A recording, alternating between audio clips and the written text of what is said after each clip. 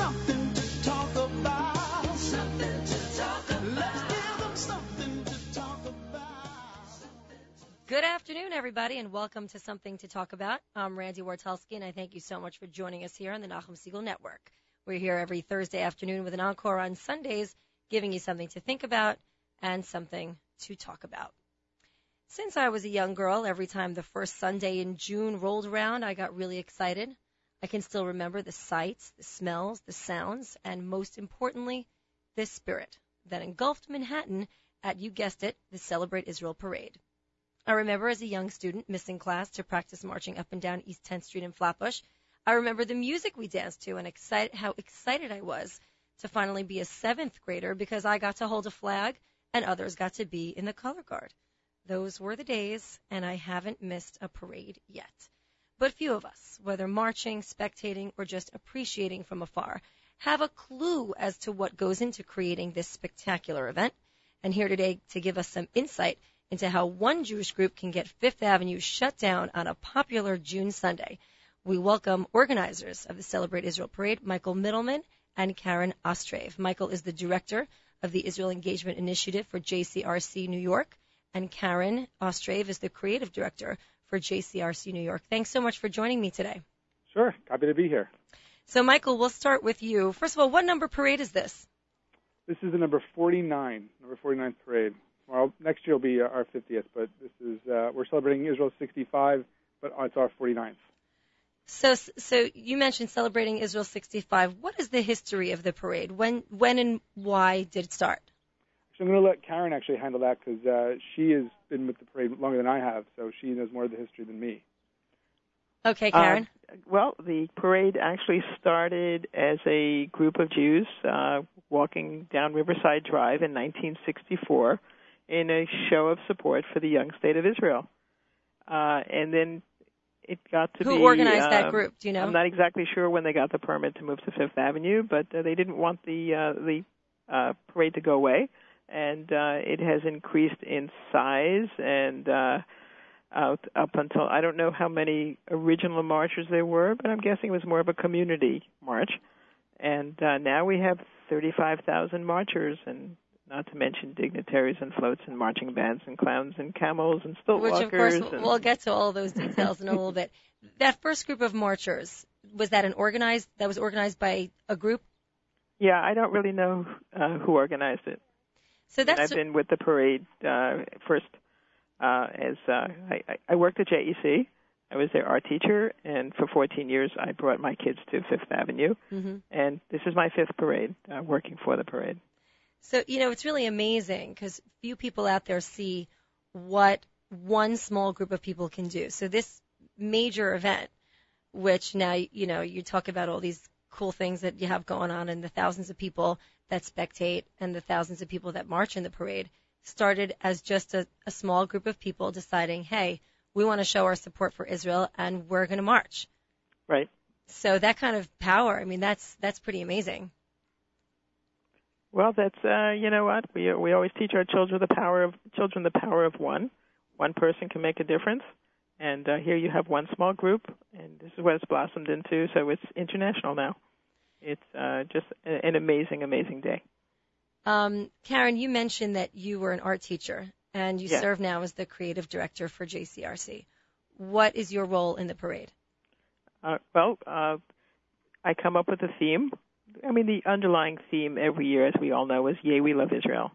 But to make it look like a cohesive parade and for everybody to focus and something similar to bring it together, I come up with a theme that's very, very flexible so that we can highlight people, places, things, and, inventions and connections and technology, such as Picture Israel. And Picture Israel is, it can be portraits, it can be collages, it can be mosaics, things that are in the art. We call it Picture Israel, the art and the craft. So you have to come up with something that's broad enough that people can respond to it in a number of ways. Exactly. And how difficult is it to come up with an idea? I think I dream parade. I'm an author. I'm an illustrator. I'm very focused on Israel, even before I did the parade. I love Israel. And from my first trip in 1970, I picture it in my head. So obviously I've been there many times, but it's my focus, and I'm always coming up with ideas. Michael, as the director of the Israel Engagement Initiative, when you hear about that first group of marchers that marched down in the city, you had said you weren't even sure, Karen, if it was Fifth Avenue or not. And you look. No, it was on Riverside Drive. It was on Riverside Drive. And you look now at the 35,000 people that marched. Michael, what goes through your head? It's really like as Karen was saying, it's an amazing display. Just seeing our community come out in such numbers and in such diversity. I mean, you really have to think about it. There's nowhere else, no other event, nothing else can get this many people, this many different people who may disagree with each other 364 other days of the year. But on this one day, we are able to come together and celebrate Israel. And it's really just unbelievable. The past couple of years as well, we have really taken steps to diversify and increase participation in the parades. We've added over 75 synagogues from across denominations as well as nonprofit organizations to really try and get this parade to look like the community as best it can, to make sure everyone felt that there was a place for them at this parade, that this parade was for everyone. We feel like we've done a great job, and it's an amazing thing to see. We put a year's worth of work into this, and it's just an amazing thing that it's all come together this Sunday, and we're really excited for it. Yeah, and what is your? How do you reach out to groups, let's say, outside of New York? And we are an international show here, so for those people who don't live in New York, I know that the parade is set to be live streamed, and I guess you could tell us a little bit more about that in a little bit. But how do you reach out to different groups? Well, keep in mind, like you said, we're 35,000 marchers, and we have a tight window to fit all those people and all those floats and things and marching bands into this 5-hour window. So the parade is pretty much full, and we do a good job. And the groups that we get pretty much return pretty much every year. And what usually happens is really kind of funny that a lot of times, you might need to convince a group to come to the parade the first time, but then they're hooked. Right. Back, and then the next year it's, all right, are we doing this again? Are we signing up? And, they come to us. So all you need is that first little taste of feeling, being a part of something that's larger than yourself. And it's rare to get those opportunities in life, and this certainly affords one that opportunity. And then, like you mentioned, I mean, beyond just the people marching the parade, we need people to watch it. Right. And that's where the TV comes in, the broadcast, and this year we're going to be again for the third year on My 9, WWOR, from 12 to 2 on channel, that's My 9, and then also from 2 to 3 on JLTV this year for the first time. JLTV is the cable network, and then the entirety of the parade from 12 to 3 on our website at celebrateisraelny.org. And we have, and by the way, we're also on social media. Follow us on Facebook and Twitter, and we have gotten comments from last year, from people watching it in Israel, obviously, in Latin America, from all over, just thanking us and being able to tune in from the diaspora watching this parade has been such a joy for so many people, and we're thrilled. What percentage of the marchers are schools and organized, and what percentage are other organized institutions? I'm not sure the exact number, but what I can tell you is that in terms of the organizations themselves, most of the organizations are not schools. So the schools don't make up the majority of organizations. However, probably the school kids that come bring the majority of people to the parade. Right. And so they probably make up the majority of people. Everybody wants to see little Yankee walking in the parade. That's true. And they have a great time. You can see it in their faces. Definitely. And we're thrilled that they come out every year and display their positive messages that they've learned throughout the year about Israel and through the prism of the parade, and we're happy that they come out every year to do that. Yeah, I think one of my favorite parts of the parade is actually walking to the designated meeting spot and seeing everyone else's T-shirts.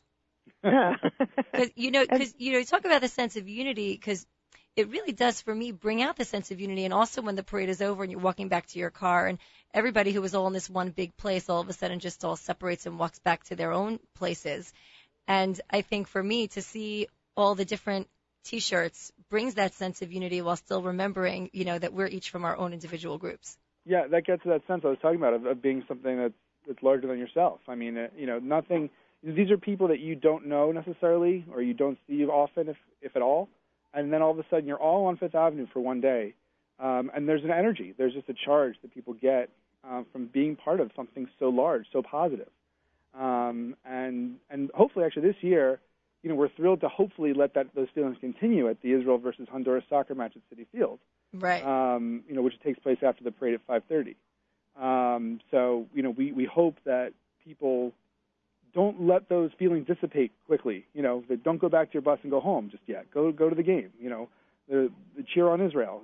Join with all your fellow friends and keep the party going. Yeah, I do think that feeling does linger a little bit, and people tend to, walk out slowly, and that those feelings definitely do linger, certainly for that day.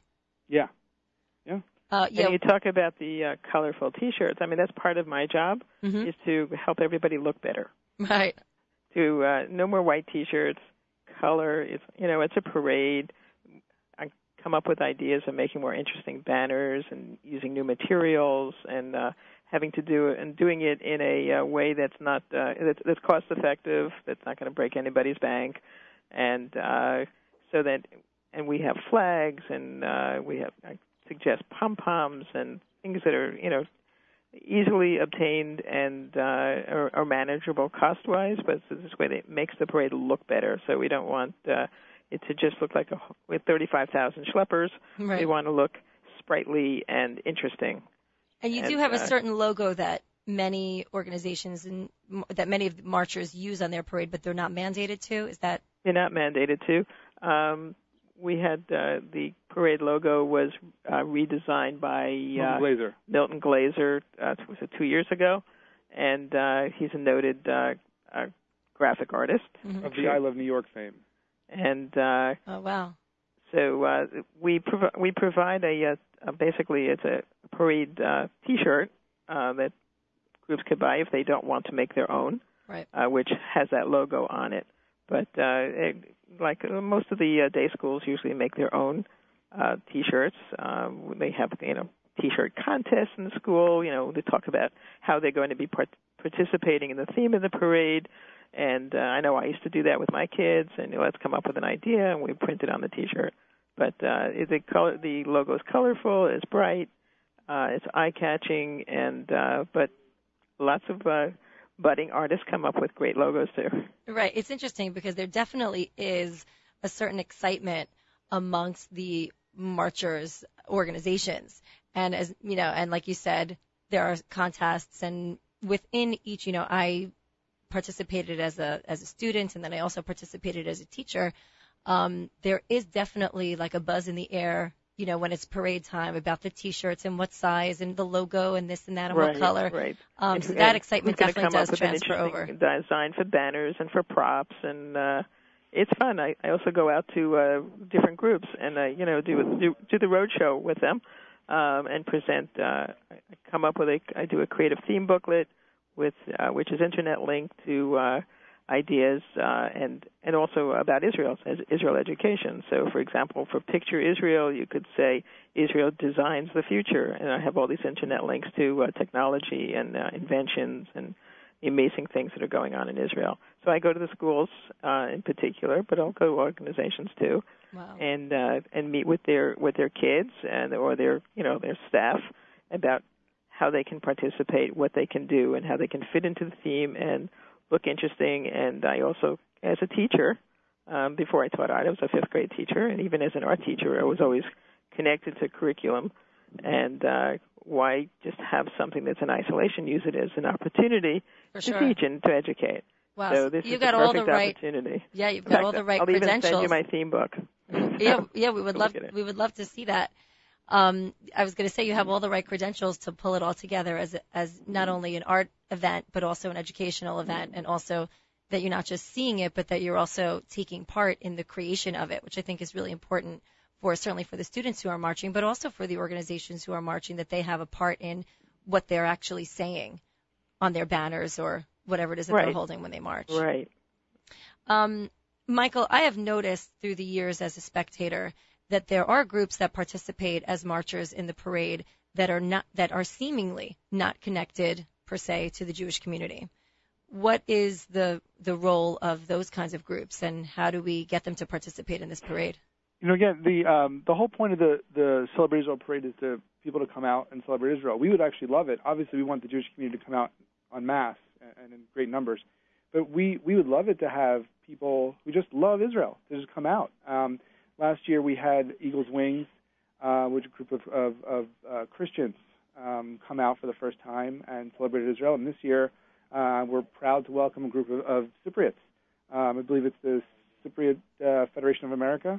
If I'm not mistaken, I might have the organization wrong, but they're coming out because they want to celebrate Israel, and that's great. That's the message we should be sending. That Israel's for everyone, and that it's not exclusive, certainly to the Jewish community, even though we love it dearly. That it's open for all, and we're thrilled to be able to bring these new groups and new friends to Fifth Avenue. Right. And what do you say to people who are not supporters of the parade? I don't know if we talked to them. We're kind of focused on the over 200 groups that we've got who do love the parade and who are coming out this year and pretty much every year to march together in the spirit of Klal Yisrael. So it's a good opportunity if you think about it. One day a year, no matter where you are on the religious spectrum, on the political spectrum, this is a day for Am Echad. Right. Am Echad, Lev Echad. Right. Put aside all those differences. Said. What is the process that goes into electing the Grand Marshal?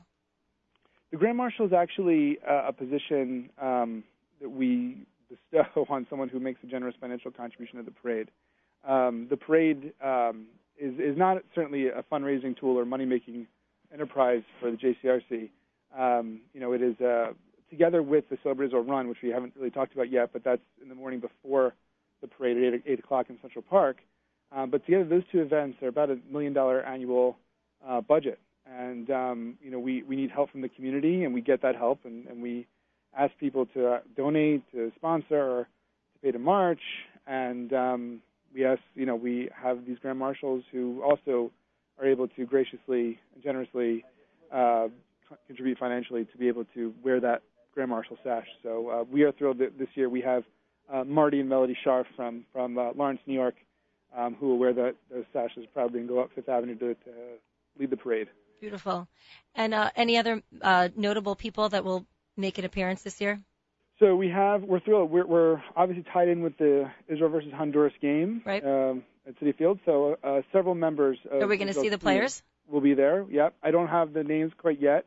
Everything's still TBD on the players, but a few players will be there on the float in the parade, which is great. Cool. We'll also have. Will they be throwing out soccer balls? What's that? Will they be throwing out soccer balls? That I don't know. I know on the float is decorated with a huge soccer ball, so you can't miss who they are.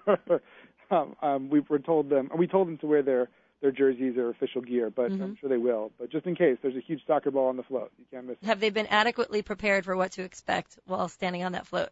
I think it's hard to, isn't it?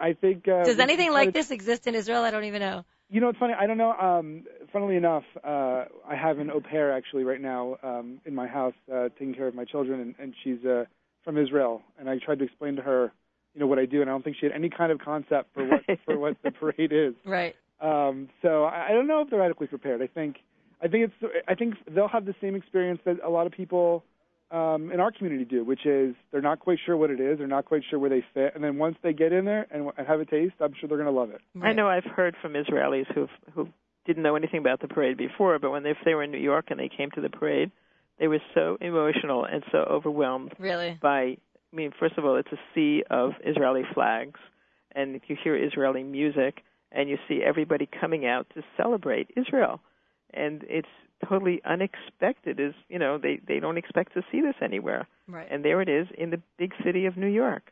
There are other parades that celebrate Israel. There's one in Philadelphia. There's one in London. I think there's one in Toronto.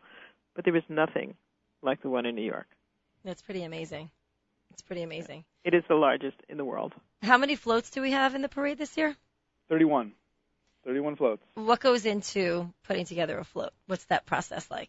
So there's a company that I believe pretty much all parades in New York use. They all use the same float company. Same float company. And so we work with. I didn't even know there was a company that, like their business was floats. You can't decorate your you can't just decorate your car and just drive bring it in. Right. So, but we work with each sponsor of a float that wants to sponsor a float, and we work on the design, and they get great input on what they want on their float, and we do the best we can to make that vision a reality.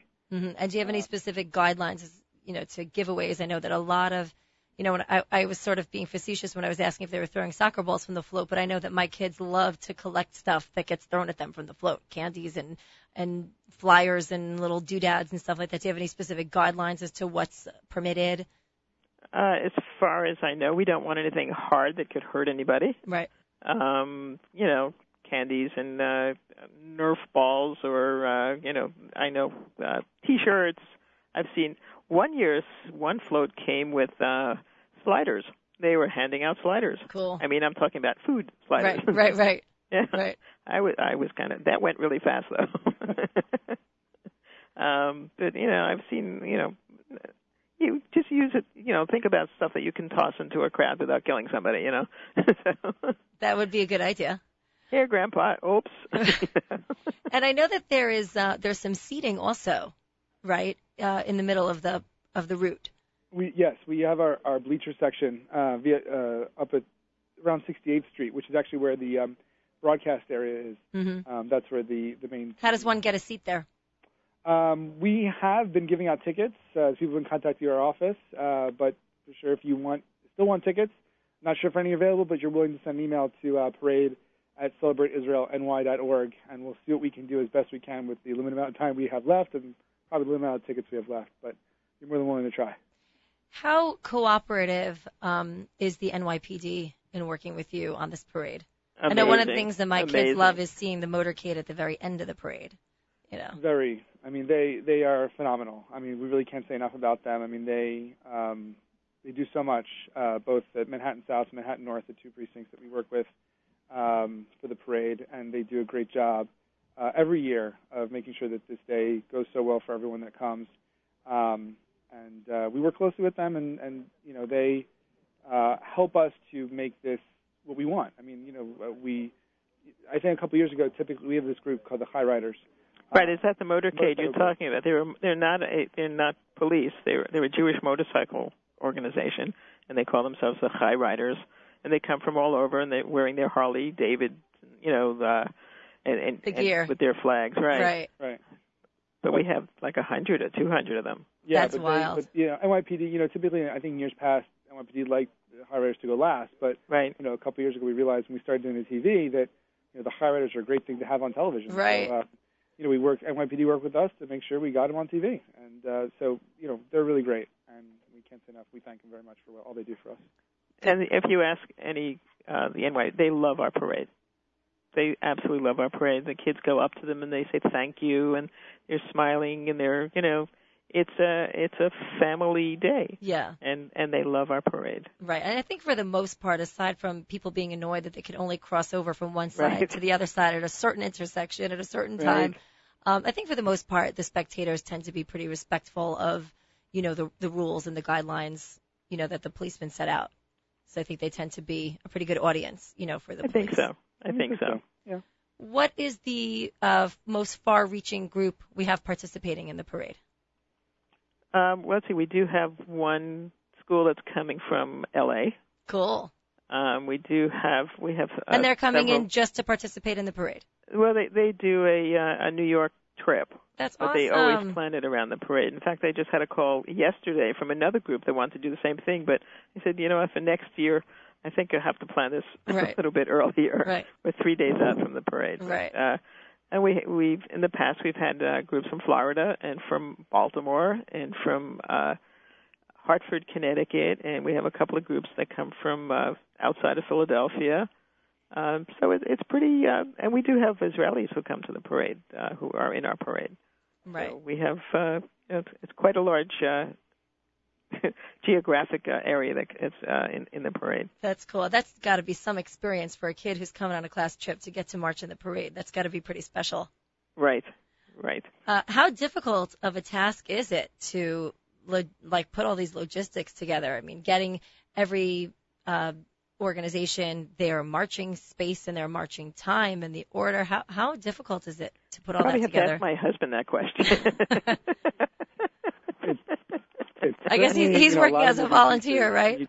You just have to, there's so much things swimming in our heads right now. It's insane. But yeah, it's just a lot of moving pieces. And they like dominoes. You make a change in one thing and it affects something else. You just have to keep thinking and keep right. And I bet knowing the Jewish community, there's also a lot of well, we have to do it because blah blah blah. We got to move this because of blah blah blah.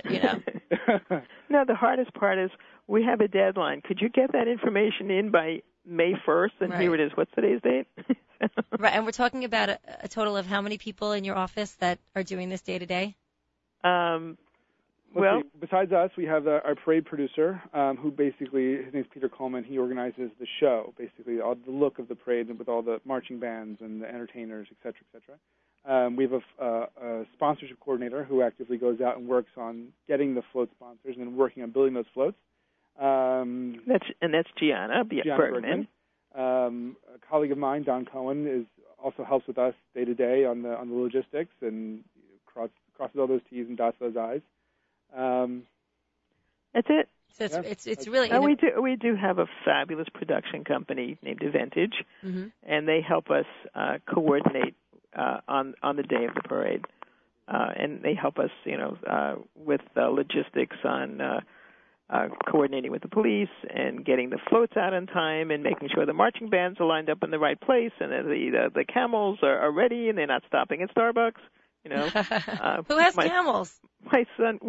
Are there real camels? An Israeli adventure camp called The Zone. Cool. And in the last 3 years, they've been buying a float and coming with 2 real camels. That's wild. And my son saw them getting off the truck the first time, and they were walking past a Starbucks, and they said, well, he took this picture. It looked like the camel was saying, I'd walk a mile for a Starbucks. Is that a commercial? I don't know. I was going to say, these have to be city-trained camels, because this ain't no desert, right. That's for sure. Well, now that we plug Starbucks, next year we're going to get them on a float, right? That's right. Michael, you mentioned earlier this Celebrate Israel run. What's that?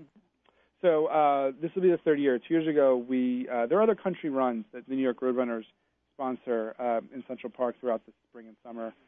Japan has one, I believe Scotland has one, UAE, and it was brought to our attention that Israel doesn't have one. So we created 3 years ago the Celebrate Israel Run in partnership with the New York Roadrunners, same guys who do the New York Marathon. It's a 4-mile run in Central Park, which starts at 8 a.m. Registration is still open. You can register if you would like at nyrr.org. All registrations through the Roadrunners. And we have designed a course, a 4-mile course, that is meant to symbolically represent a journey through Israel. So at each of the mile markers, and there are 3 mile markers on the course, and then the 2 start and finish towers, each one of those represents a different city in Israel. So you would start, and it's represented through pictures and images of these cities. So you'd start. And Karen, is that something that you designed also? Yes. No, that's something actually I designed. Oh.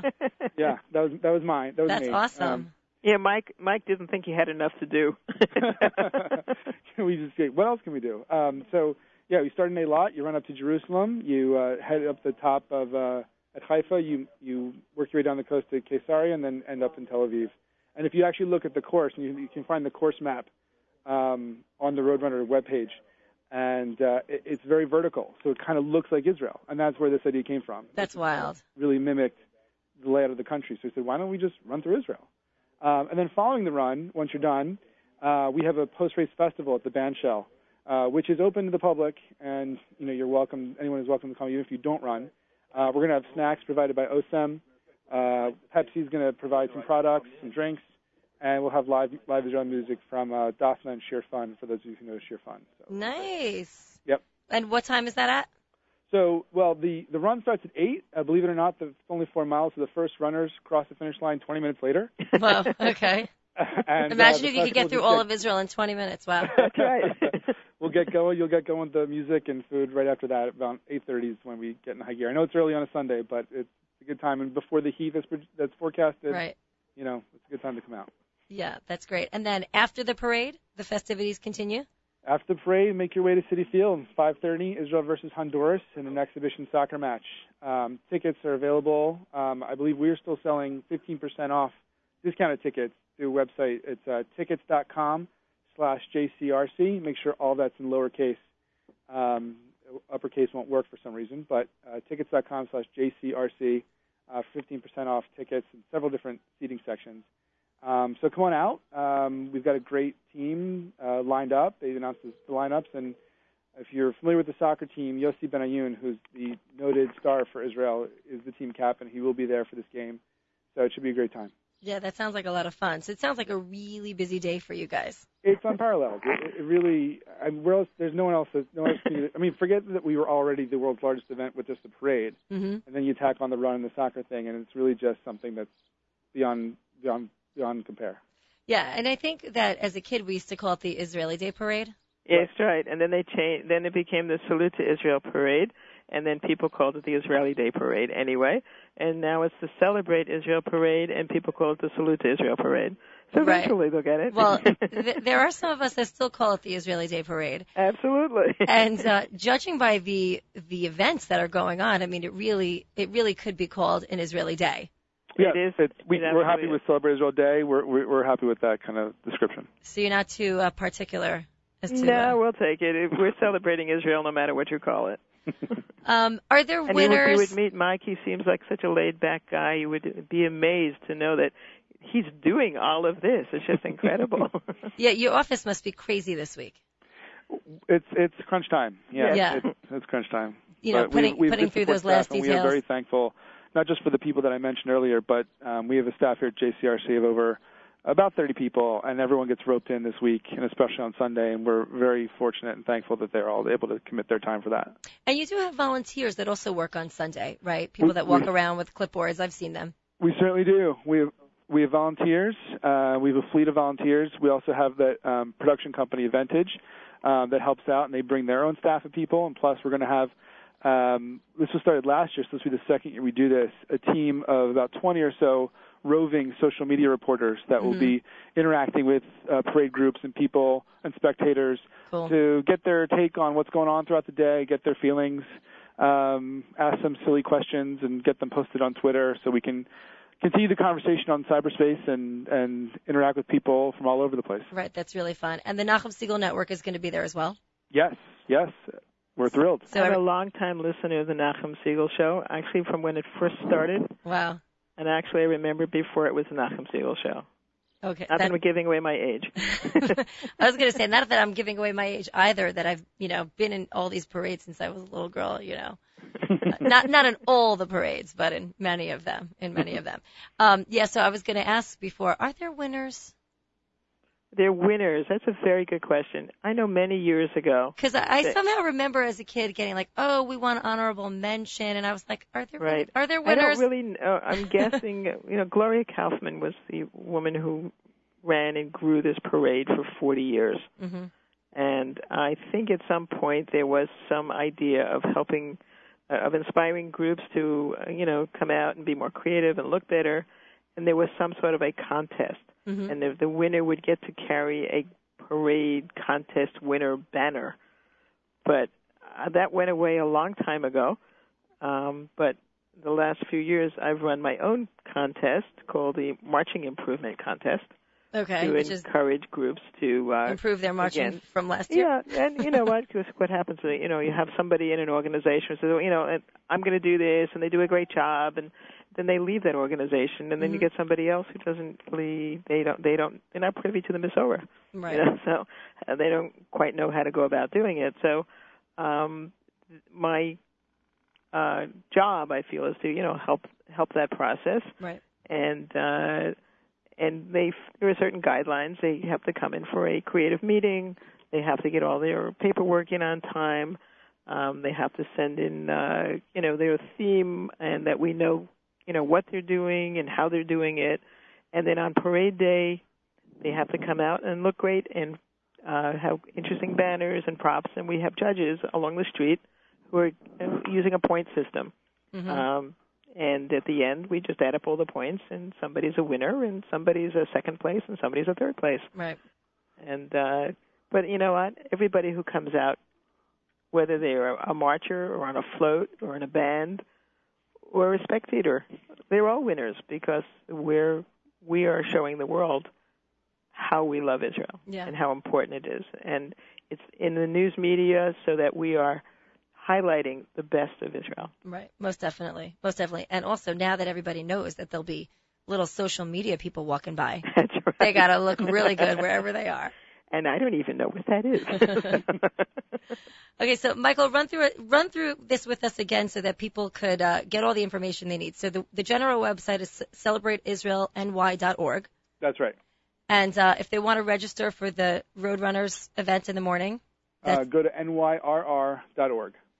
And for tickets to the game. Yep, for the soccer, you can go to tickets.com/JCRC, all lowercase.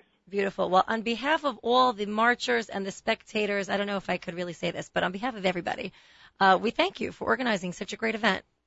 Thank you. And are we worried about the weather? What does the weather say? It is always a perfect day for parade. Even when it's raining. No, it's going to be hot, so we do think people should, make sure you wear your sunscreen, take your allergy medicine if you're suffering currently, and drink some water. Drink a lot of water, right? Yeah. Of the 14 years that I brought the parade from JEC, we only got rained on once. Yeah. And last year we had rain for about the last a little bit, 15 right. minutes of the parade. But, it was getting a little warm. It cooled things off. It's good. I think people are ready for a nice day after all this rain. I mean, we've got a nice day out. But, people are ready for a great day marching together for Israel. Absolutely. All right. Thanks so much. Thank you. Okay, we'll be back with more of something to talk about right after this. Listen everybody, Israel is alive. Moira Verbo say, Oda Vinu Chai. Listen everybody, Israel is alive. Oda Vinu Chai, Ken Am Israel Chai.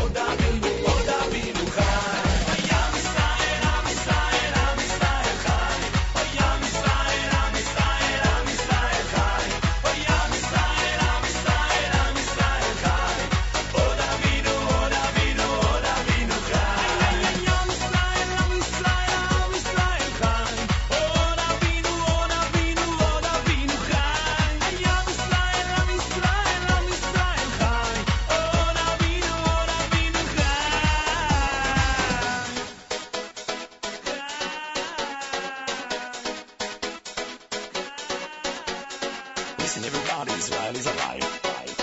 Od Avinu Chai, listen, everybody, Israel is alive. Od Avinu Chai, Ken Am Yisrael Chai.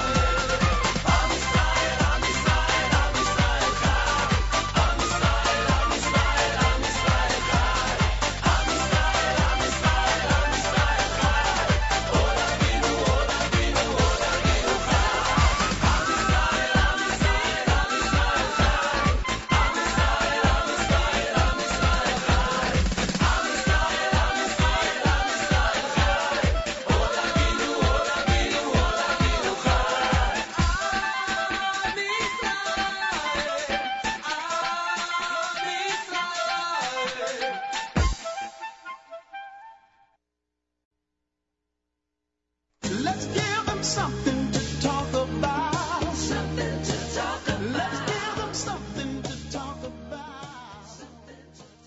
Welcome back to Something to Talk About, everybody. I'm Randy Wartelski. We just had a wonderful discussion with organizers of this Sunday's Celebrate Israel Parade. And now we're going to switch gears a little bit and get an update from Dani Klein of Kosher.com about the latest in kosher travel and, of course, kosher food. So, Dani, thanks so much for joining me. Thank you for having me. Speaking of Israel, what's up with all these low fares? So it's not that there's any particular trend. It's just we're getting lucky that there are different airlines that are competing for our business, and so most of these deals, some of them are actually still live. So if you're leaving from New York or from Los Angeles, there are fares that are still available. Now, a lot of people are searching and asking for fares for most of the holidays. Your chances are you're not going to find really cheap fares for those times.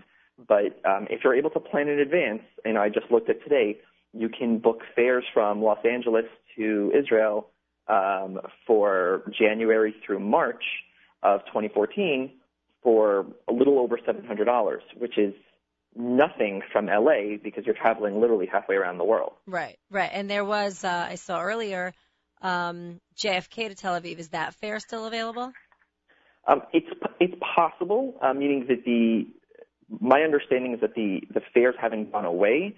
I just think that the amount of seats at that price are probably very few and far between, because most of the Jewish New Yorkers want to go to Israel, took advantage of those fares right away. And when I posted those deals to my site, I saw a huge spike in traffic and interest to that fare as well as the one from Washington, D.C. Yeah, and I have to say, when you are the reason why I even know about that fare, because I like you on Facebook. So I got a little info thing from Facebook that sent me to your website, and that's how I found out about the JFK fare. But for me, I couldn't commit.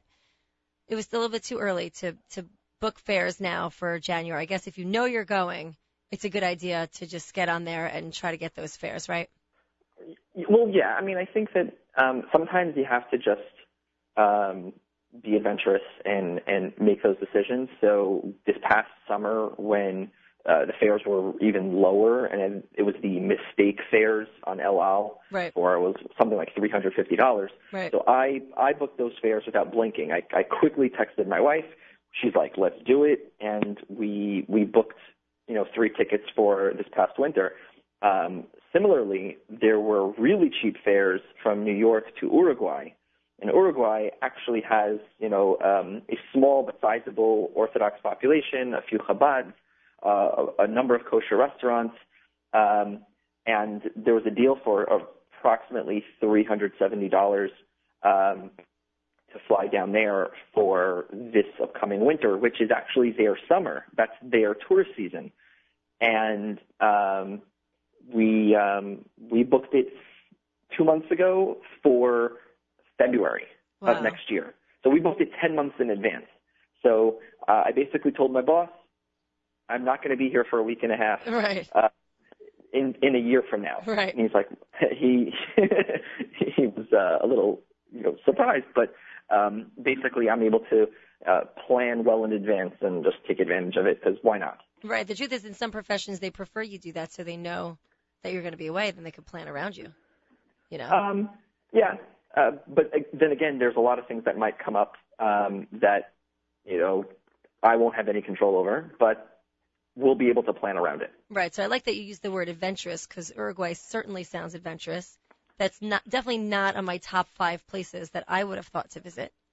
And you know what? It's not on my top 5 places to visit either. But you know what? I can't turn down a great deal. And you know what? I haven't been there. So I have the mindset that I just want to see the world, and if there's a place that is actually not difficult to keep kosher and observe Shabbat, why not try it? Right. That's an awesome mentality. That's more people should do more of that, especially if you get a great fare. Any other things pop up for you? Any great fare ideas? Low fares to great places? Or those are the 2 you're looking at, Israel and Uruguay? Well, it's not so much that I was looking for Uruguay. It kind of fell on my lap.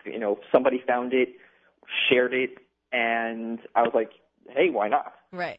What I think people should do is when they're looking to go on vacation, instead of having a specific place in mind, it would be much more I think it would be better for them to be open-minded about what type of destination they could end up in, and be adventurous and just explore. So there's a tool that's really cool that I recommend people using, and it's something that Google purchased. It's called ITA Software Matrix. I might be confusing the order of that name, but if you Google ITA Software Matrix, basically they will give you a list of all of the fares to anywhere in the world that are available that day or have been recently booked, and you can basically mix and match all these different variables.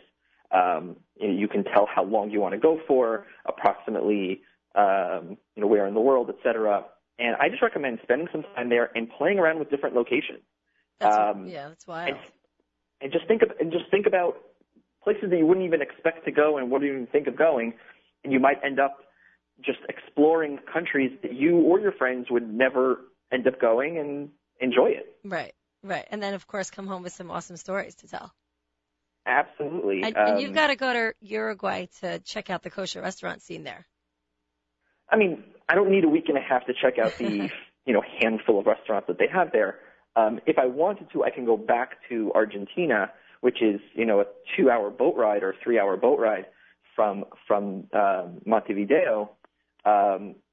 When I went to Argentina 4 years ago, I also went on an extremely cheap fare, spent a week down there, and Buenos Aires is an actual, kosher traveler's dream, because there's dozens of kosher restaurants, some of them high-end. There's a kosher McDonald's down there, and they have some of the best kosher meat in the world, period. Wow. And my favorite kosher restaurant in the world is down there as well. But I have that option. If I want to, I can hop on a boat and head over to Buenos Aires. Right. And, that sounds really fun.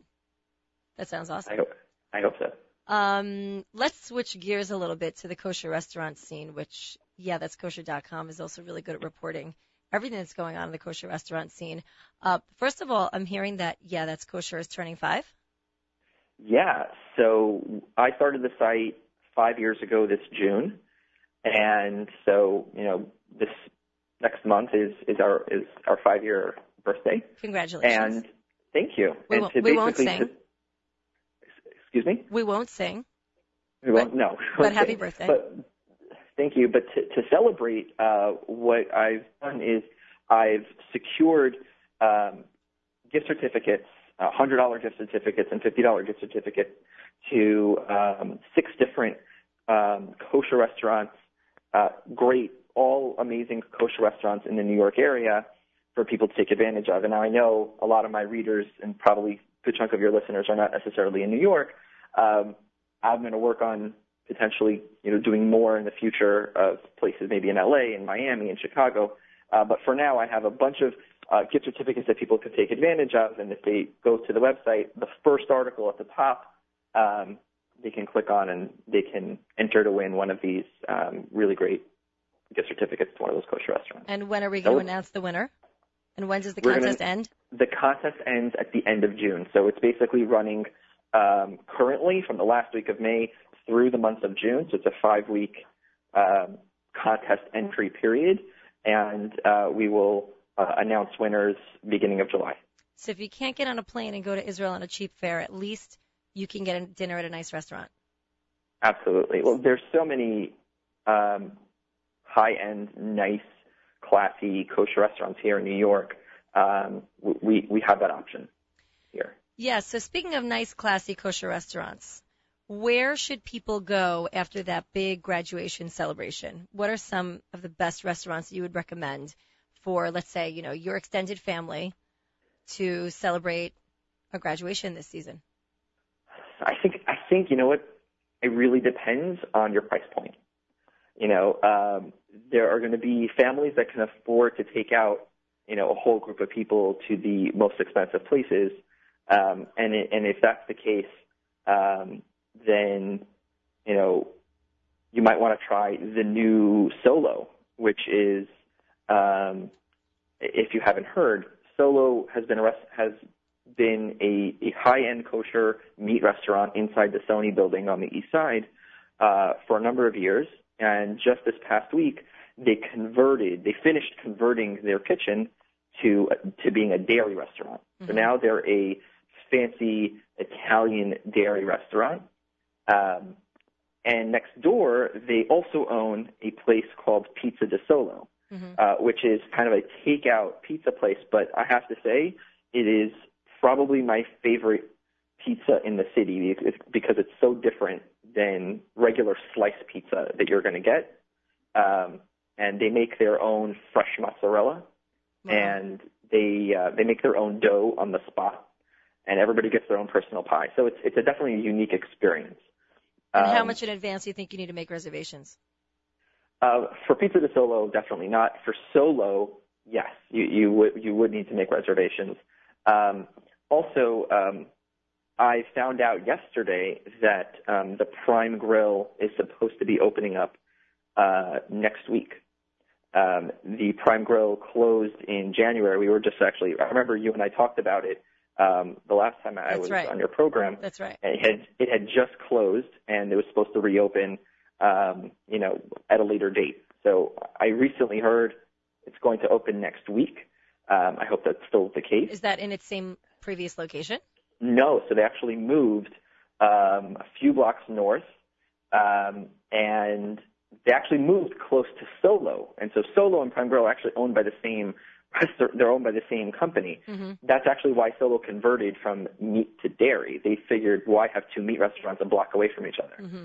So the new Prime Grill supposedly is 2 floors, much larger, fancier, and a similar type of menu to what they had before. I'm sure they have some new additions.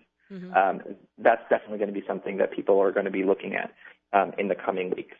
So that's if your price point is on the higher end. What about, correct, something more affordable? So a place that in Midtown that I go to often because it's near my office, but also because since they've redid the restaurant, it's actually really nice. And that's Mr. Broadway on Broadway, basically between Times Square and Herald Square. That's a Stern College throwback. Yeah, it's been around for a while, and they redid the restaurant over Sukkot last year. And since then, it's a place that I feel comfortable taking my non-Jewish coworkers to. Mm-hmm. It's a place I don't feel embarrassed to have meetings in, and it's a nice atmosphere. They added a wine and beer menu, beautiful sushi and regular bar in the middle of the restaurant. Wow. And the price points are not near the Prime Grill or the Le Marais type prices or the Mike's Bistro type prices. Mike's Bistro is another one of those high-end places that everybody raves about. But again, it's at the higher price point. Yeah, and I remember Mr. Broadway also being very family-friendly. It is. Is it still that way? It's definitely family-friendly, and I think in the middle of the day, in the afternoons, during the week, it's very business-friendly, where you'll see a lot of business meetings happening there as well. Mm-hmm. Mm-hmm. You have a post on your website, 5 new kosher places in the 5 towns. What can you tell us about those? So it happens to be that even though I live in the 5 towns, mm-hmm. I have not eaten at the ones that have opened yet because they're really, really new. Really new, right. They're very new. My understanding is as follows, and this is based on my wide network and, having my ears in many places and people telling me different things. So the Masago Asian Fusion mm-hmm. restaurant, right. It's in the same location as 2 previous kosher restaurants that have left. And it's a beautiful place. I've passed it by. It's a beautiful, beautiful location. They've painted the outside in red, so it's very difficult to miss. Mm-hmm. My friend who went there currently said that they only have their sushi menu at the moment. They haven't opened up the expanded part of the menu. So they're kind of in beta. They haven't fully opened. Yeah. There's a new fish restaurant called Fish Plate, which is on Cedarhurst Avenue near the Cedarhurst train station. And that's supposed to be modeled after Fish Grill in Los Angeles, which is a big hit out there. Okay. My friend who went out there said it's a very odd type of place where there's no waiter service, and he wasn't so thrilled with the food. But this is, they're still relatively new. They might be getting kinks out of the system, so I can't. And of course, my hope with a restaurant called Fish Plate would be that they would offer more than just fish, because although my husband and I like fish, my kids are not big fish eaters. So I would hope they would also offer some pasta dishes. I think that's the challenge, in that teens and kids are never big fish eaters, mm-hmm. as I wasn't myself. And then as I matured, I developed a palate for different fish. Well, Dani, unfortunately, we're out of time. Thank you so much for your insights. We should send people to yeahthatskosher.com for more information on all the things that we talked about. And thank you to our listeners for joining us today. We hope we've given you something to talk about right here on the Nachum Segal Network. Thank you. Let's give them something to talk about.